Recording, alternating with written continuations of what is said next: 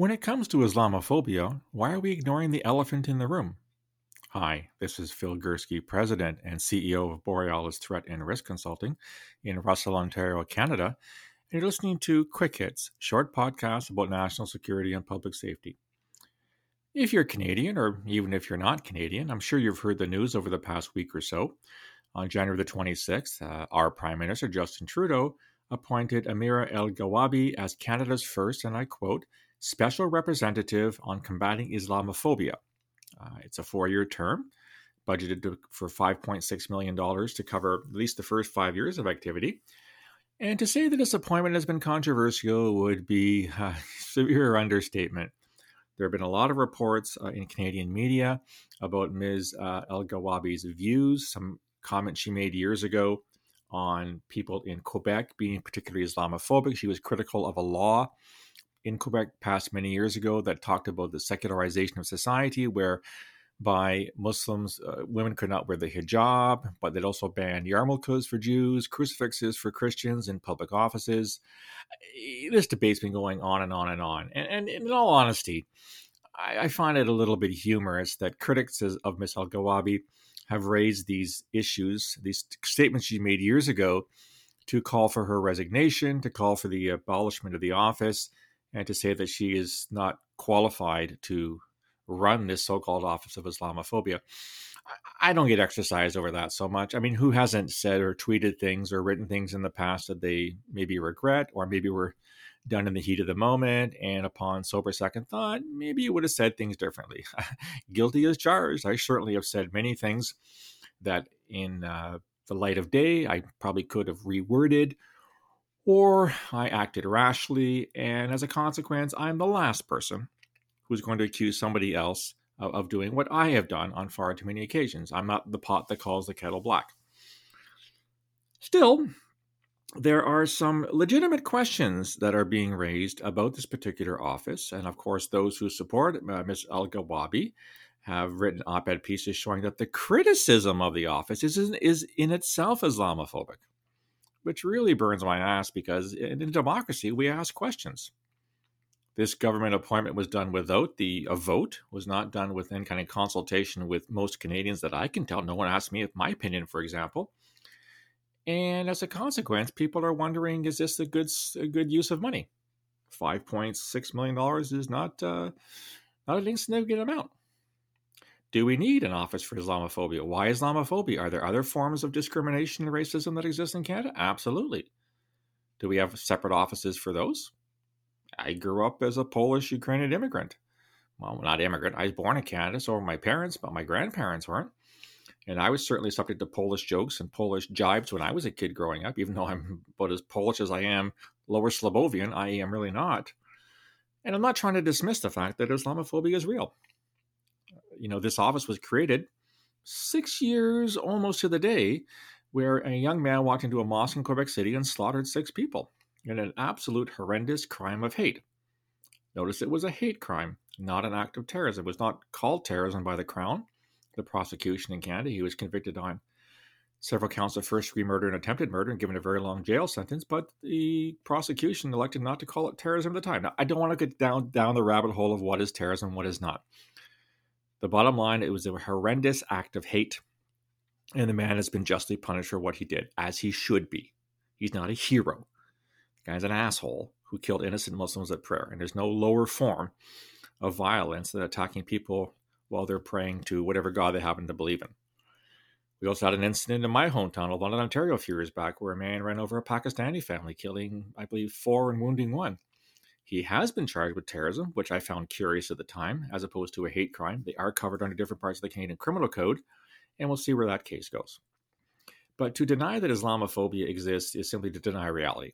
There are people out there who have an intense hatred for everything Muslim.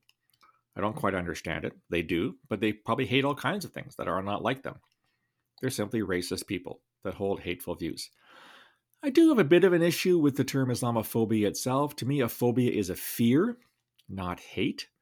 But you know what? As a linguist, as someone who taught linguistics for 15 years and realized that language changes constantly, I'm not going to get hung up on the use of the term phobia within the phrase Islamophobia.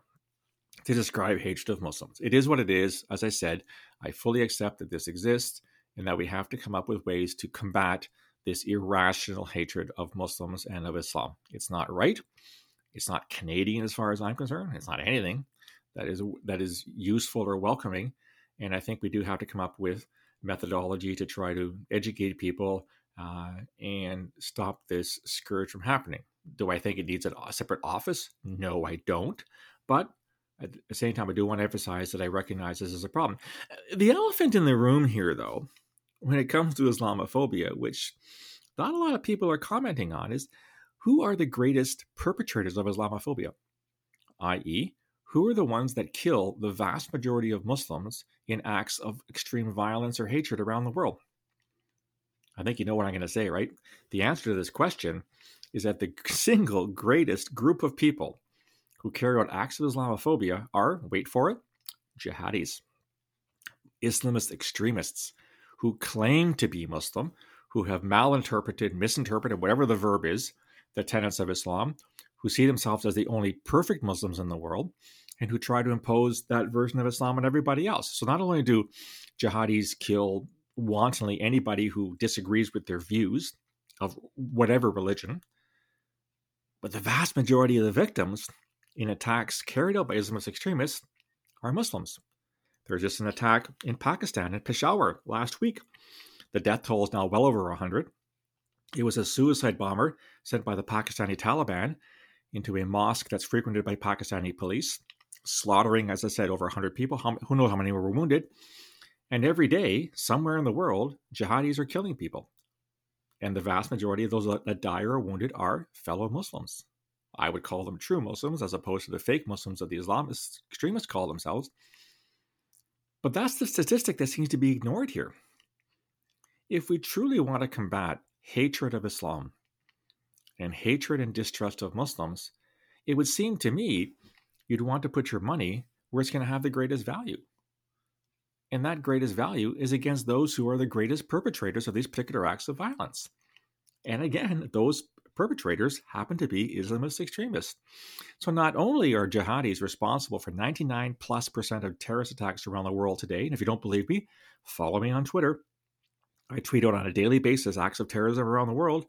And like I said, the vast majority of them are carried out by jihadis. And they're carried out in countries where there are majority Muslim populations, like northern Nigeria, like Somalia, like Pakistan, like Iraq and Syria, like the list goes on and on and on and on.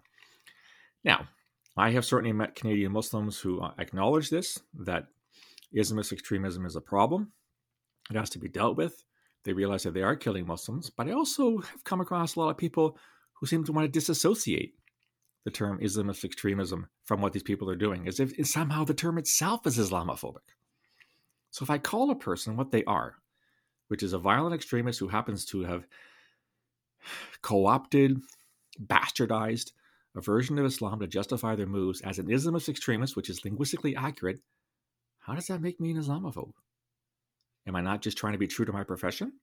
Am I not trying to be as accurate as possible in my analysis? I mean, I worked in intelligence for 32 years, and accuracy was the absolute pinnacle of what we tried to do. Call things what they are, as opposed to giving them some kind of a pseudonym or some kind of name that doesn't capture the essence of what's happening. In the end, when we're dealing with a very real phenomenon like Islamophobia, including here in Canada, we have to recognize who's responsible for most of it. And yes, there are hateful things said online. There are people that go and make jokes or insulting remarks to Muslims in the streets, and that is unacceptable behavior as far as I'm concerned. I mean, if you're a racist, keep it inside. You don't have to share your racism with the rest of us.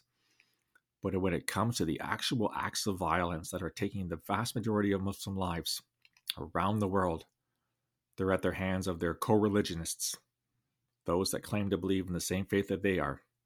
And I wish that was acknowledged sometime. Who knows where this debate's going in Canada about Islamophobia? Who knows what will happen to Miss Elghawaby? What will happen to the office? I'm just asking for a much more polite conversation, guys. Do we not have to insult each other back and forth? But let's acknowledge facts for what they are. Because if you don't start with the facts, then your analysis is basically worthless. Anyhow, That's what I think.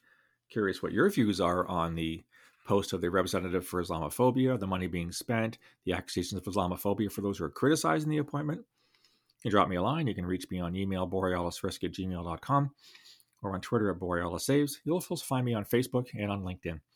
If you like the content, want to get more, go to the website, borealisthreatandrisk.com, hit the subscribe button. It's free of charge. I don't ask for any money for my podcasts or blogs. They'll come to your inbox as soon as I produce them.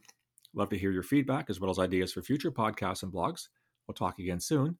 Until then, take care.